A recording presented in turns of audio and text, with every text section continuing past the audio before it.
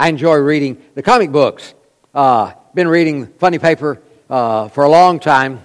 Well, in fact, I almost try to every week since as long as I can remember.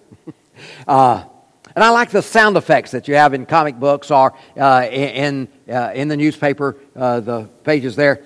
And they'll write words in an exaggerated way to give the effect of the sound, like boom or crash.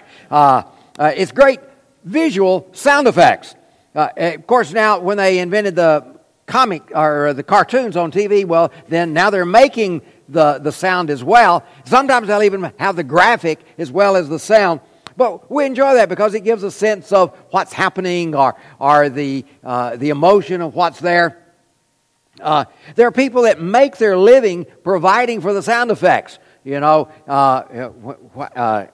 don't know, sound like a galloping. I can't do that. I'm afraid. I'm not that coordinated. But there are people that make a living doing sound effects to accompany an action to give a greater sense of what's going on.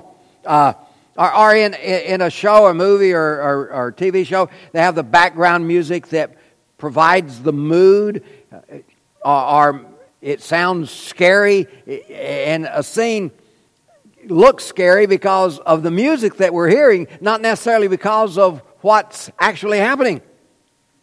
Sound effects create an atmosphere that can either make the show, make the comic, or destroy it.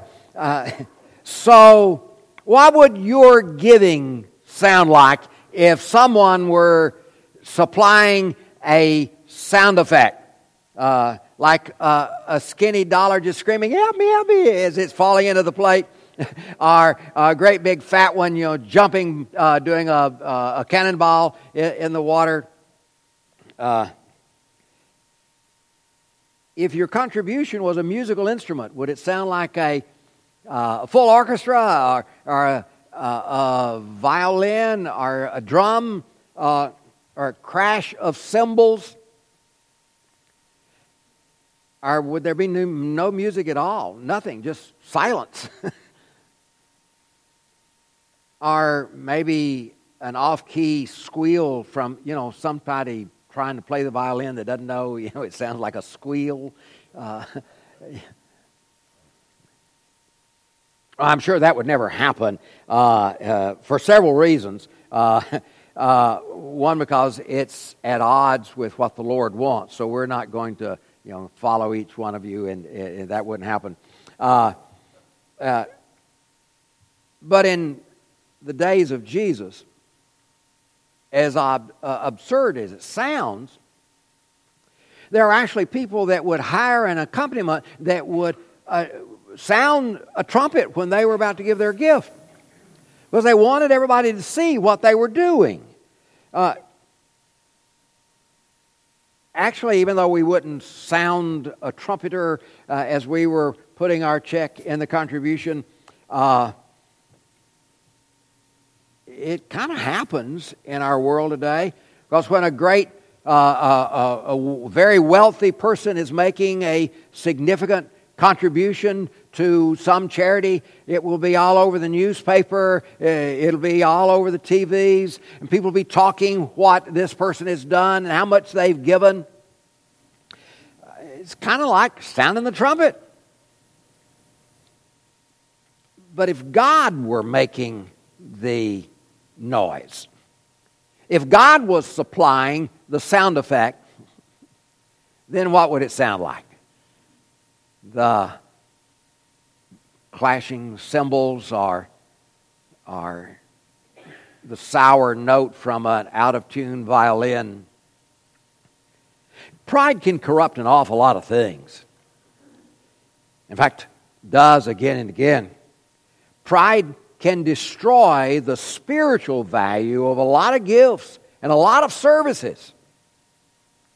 Pride had turned a lot of what the Pharisees were doing to honor God into show and tell religion. And it sounded like a squawking violin, not something sweet and harmonious to God. they were, in essence, saying, let me show you and tell you just how religious I am.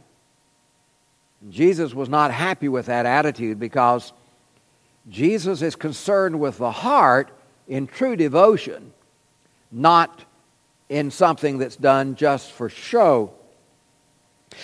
You know, money's not the only thing that we give to God. It's not the only thing that we can utilize when we're doing show and tell. We give money, yes, and it supports the ministries of the kingdom of God. It gives honor to God. But most ministries in the church require your time and your energy. It requires our giving of ourselves, our heart, our devotion, our prayers, our time in worship, the time and the love that we give to the people around us, our friends and our neighbors, our family. That's a gift to God. And so how is that given? Announcing, see what I'm doing for you? Jesus wants us to practice the right things with the right motives. Matthew 6, verse 1, beware of practicing your righteousness before men in order to be seen by them, for then you will have no reward from your Father who is in heaven. You think about it for a moment, everything we do is before others. We can't do anything other than, it's hard to be completely, if we're in the world, if we're participating in the world, everything we do is in front of other people. At least by the person that's benefiting from what we're doing. So Jesus can't be telling us to keep everything a secret, per se.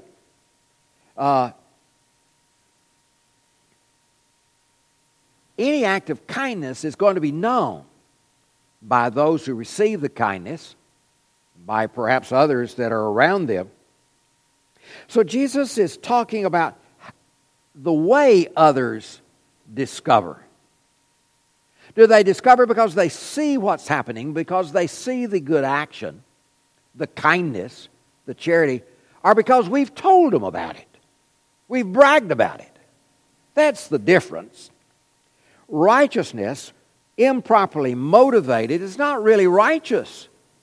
It's arrogance. It's being a braggart. And we must be better than the Pharisees. We need to do our good deeds. We need to give our gifts. We need to have our piety in such a way that it glorifies God, that it shows a pure motive, a righteous motive, a holy motive. Jesus gave 3 illustrations to help dramatize his point. The first is giving of alms. How you give to the temple charities, how you give to the needy people in the street. Do you brag about it? Do you tell everybody? Or do you just give because the gift is needed? Or the second was in prayers. Do you pray on the street corner so that everybody sees and everybody, oh, that person must be really righteous. Here he's praying there. Or public fasting. Well, that's kind of new to us because we don't fast very often, if at all. So to give properly, we must give without calling attention to what we're doing, to our gift. Jesus would say, don't let the right hand know what the left hand is doing. Well, since they're both connected to the body, that's kind of hard. And the brain is managing both parts of our body. It's kind of hard for the right hand to not know what the left hand is doing. Verse 2. Thus when you give to the needy, sound no trumpet before you, as the hypocrites do in the synagogues and in the streets, that they may be praised by others. Truly I say to you, they have received their reward. But when you give to the needy, do not let your left hand know what your right hand is doing, so that your giving may be in secret, and your Father who sees in secret will reward you. The Lord uses a hyperbole here, overstates the case so that we'll be sure to understand. We do not draw attention to our gifts, to our charity, to our donations. They are not done to be seen, but done to achieve a goal. Of course, I guess if the goal is to get attention, then that's the wrong thing. They are done with the goal of ministering, of helping, of making a difference in the lives of others. I suspect that the seriousness that some take for this passage might be the reason why some people give only in cash, so that nobody can know who put in that $5 bill or $100 bill. And that's okay. But that's not the point. The point is, don't brag about what you give. Don't announce it so that others will think you're better than what you are. The Lord's point is not about secrecy.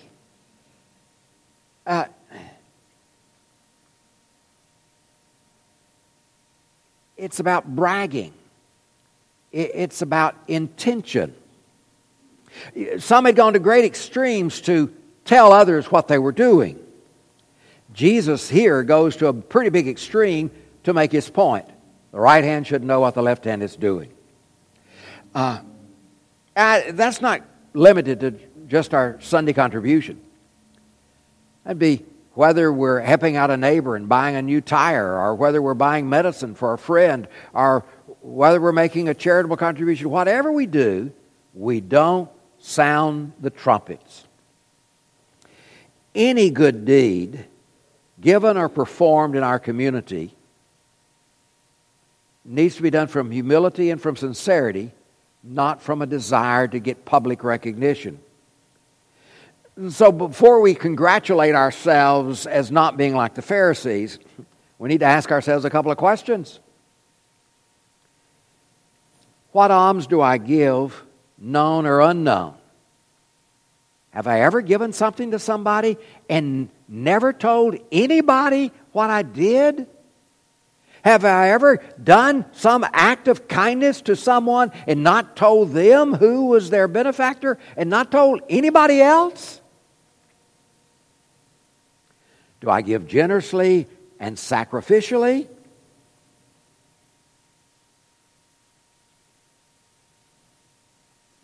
Do I give only what I don't want or need anymore? Do I sound the trumpet? Or am I given to give glory to God? Who gets the glory? God or me? I've never seen anybody pray on a street corner, at least not in the fashion that Jesus has here. I've actually preached on a street corner and prayed on a street corner before. But when it's done in such a way that you're trying to bring attention to yourself, trying to make people think that you are more than what you actually are, then Jesus says, you've already got your reward. Verse 5, and when you pray, you must not be like the hypocrites, for they love to stand and pray in the synagogues and the street corners, that they may be seen of others.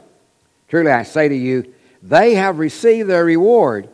But when you pray, go to your room and shut the door and pray to your Father who is in secret, and your Father who sees in secret will reward you. The goal of these persons that are praying out there in a very showy public way is to be seen as a person of piety. And so they've got their reward. Again, Jesus isn't telling us that we shouldn't pray in public. We've been praying in public already here. Jesus prayed in public. He taught his disciples to pray, and his disciples did pray in public. The Lord's talking about our motive. Would we pray this same prayer if we were entirely alone? If nobody knew that we were praying? Christians are the light of the world. We understand that. Jesus has said that in the Sermon on the Mount, the chapter before this. If we don't pray in public, how's the world going to know how to pray? Personal prayers need to be personal, and public prayers need to be public.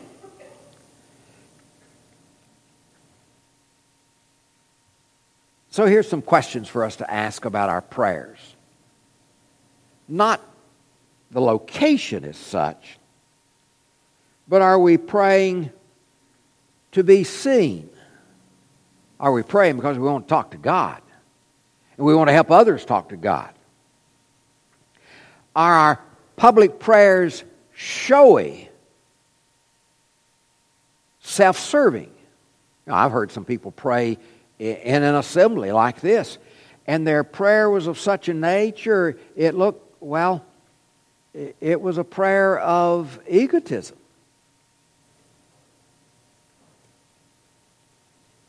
Do I talk about my goodness as if God didn't know? Or do I talk about my needs, confessing my sins with a contrite heart?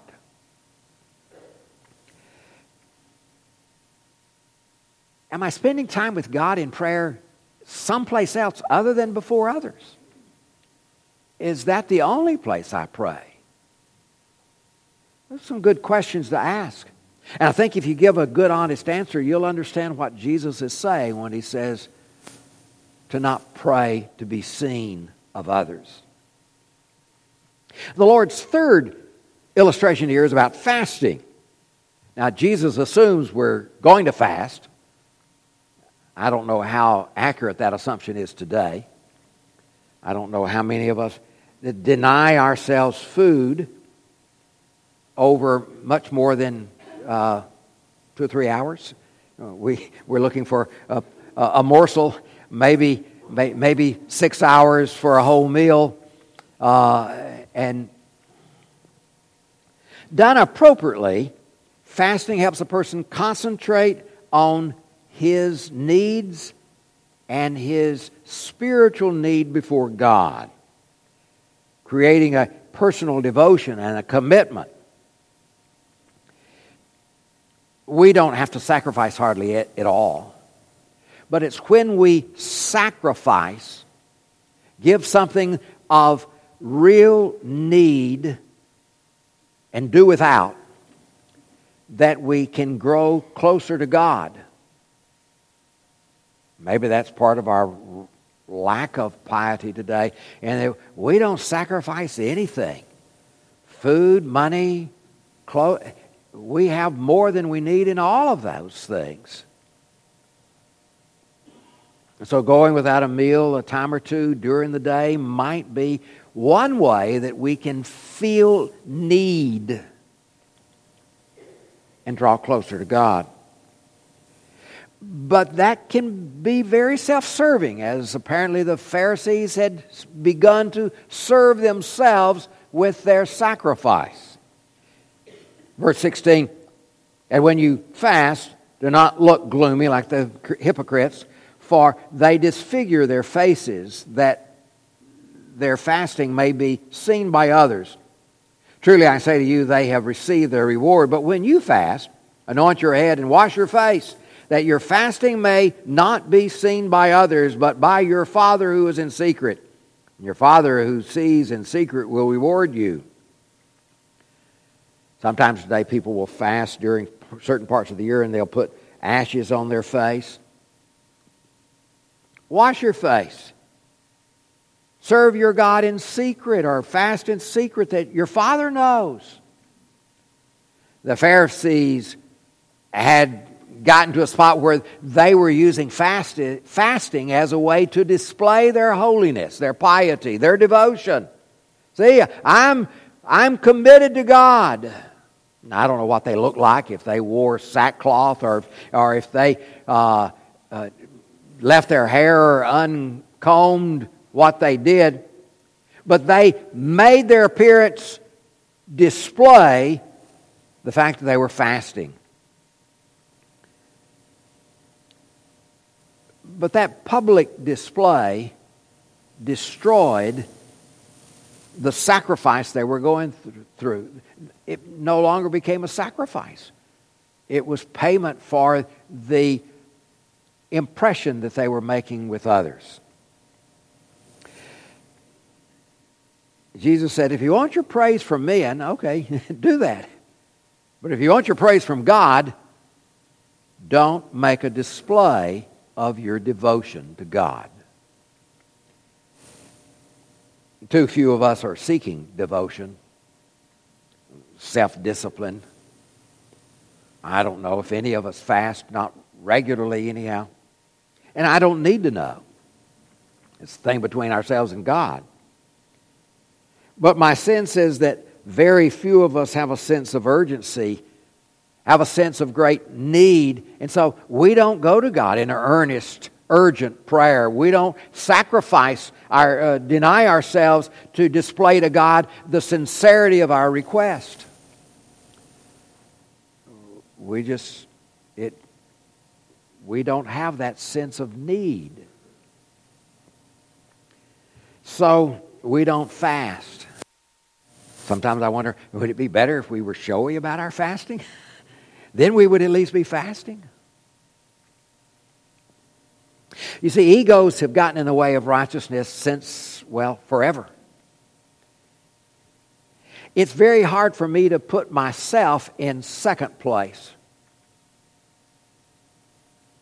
much less third, and put others around me in second place, and put Jesus in first place. I want to rule my life. I want to be my own God. I'm the center of my world. I don't think I'm that different from any of the rest of us.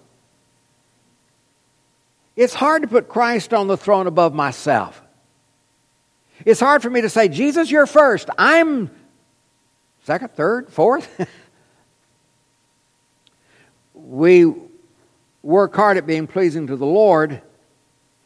And just when we think, we've done a really good job, that's when we realize, wait a minute, we've messed up. Because pride has gotten in our way. Prophet Isaiah had a word for us. The beginning of his letter, Isaiah chapter 1, verse 13. Bring no more vain offerings. Incense is an abomination to me. New moon and Sabbath and the calling of the convocations. I cannot endure iniquity and solemn assembly. Your new moons and your appointed feasts my soul hates. They have become a burden to me. I am weary of bearing them. When you spread out your hands, I will hide my eyes from you. Even though you make many prayers, I will not listen. Your hands are full of blood. Wash yourselves, make yourselves clean. Remove the evil of your deeds from before my eyes. Cease to do evil. Learn to do good. Seek justice. Correct oppression. Bring justice to the fatherless. Plead the widow's case. Come now, let us reason together, says the Lord. Though your sins are like scarlet, they shall be white as snow. They are red like crimson. They shall become like wool.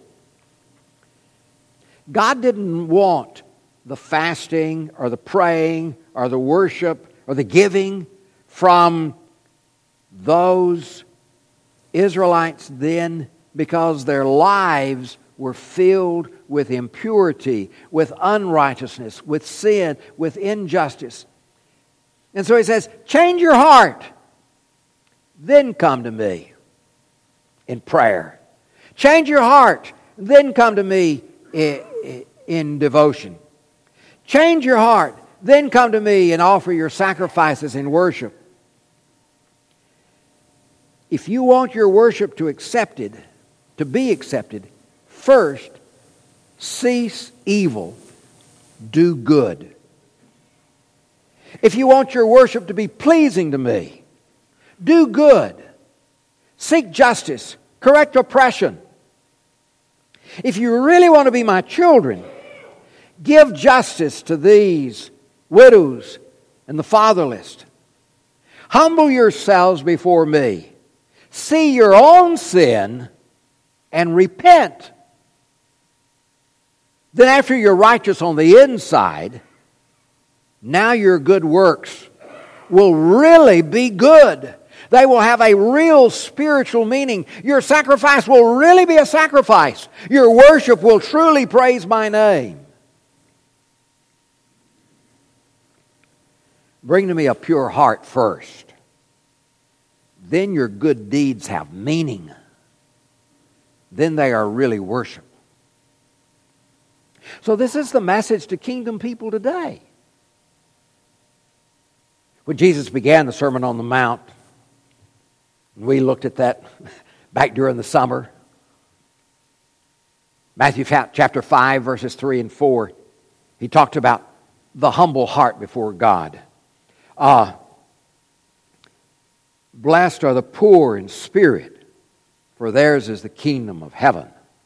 Blessed are those who mourn, for they shall be comforted. There is a direct correlation between the value of God in our heart and the value of our worship. If our devotion to God is not strong, then our worship to God, even if we're doing all the right things and saying all the right things, it's not any more valuable than devotion than the devotion in our heart.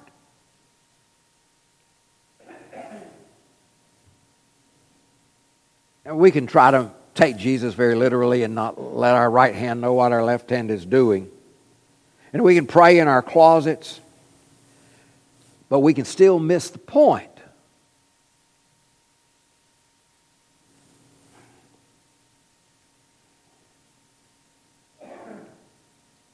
The point is, God wants us to serve from a pure heart, not one that seeks to bring attention to itself. Not from egotism, not from pride, but from humility.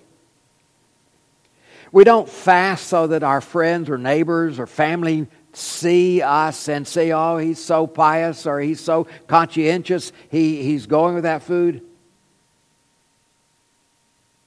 But to seek a closer position with God from a contrite heart.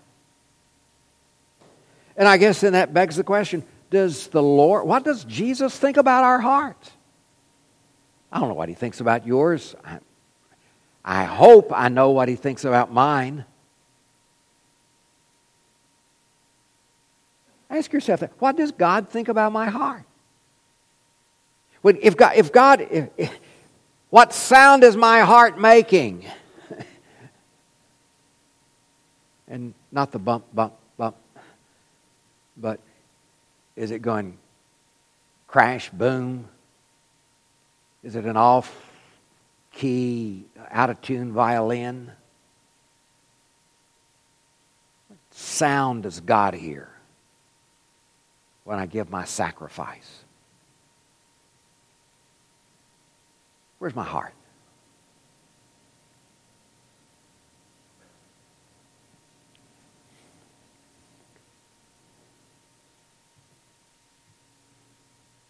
Most of us here have given our heart to God. Most of us here today have said sometime in the past, I believe that Jesus is the Christ, God's Son. We've made that confession. We've decided to live for Him, turn from sin, live for Him. And we've been buried with Him in baptism for the remission of our sins. You know, if you look in Scripture, every single incident of someone becoming a Christian, they confess their belief that Jesus is the Christ first. They made that resolve. I'm going to live for Jesus. And they told people about that. I believe that Jesus is the Christ. And then they were baptized, and by immersion, that's what the word means, immerse. They were baptized into Christ for the remission of those sins. If you're here today and you've not done that, then make your heart true to God. Follow up on the sentiment that's in your heart. Be obedient to the Lord and do what He's told you to do. We would that all of us could say, yes, Lord, I believe that you are the Christ. Yes, Lord, I believe that salvation is only in your name. Yes, Lord, I believe that you reign on high. And yes, Lord, I want to be buried with you in baptism for the remission of my sins. If you've not done that, this morning you can. Everything is ready. You can be baptized into Christ today. Let's be standing. If you want to pray, we'll pray with you here to help you to strengthen your heart. If you want to be baptized, there's towels. Everything is ready. You can be baptized into Christ this morning. We encourage you to respond while we praise God in song.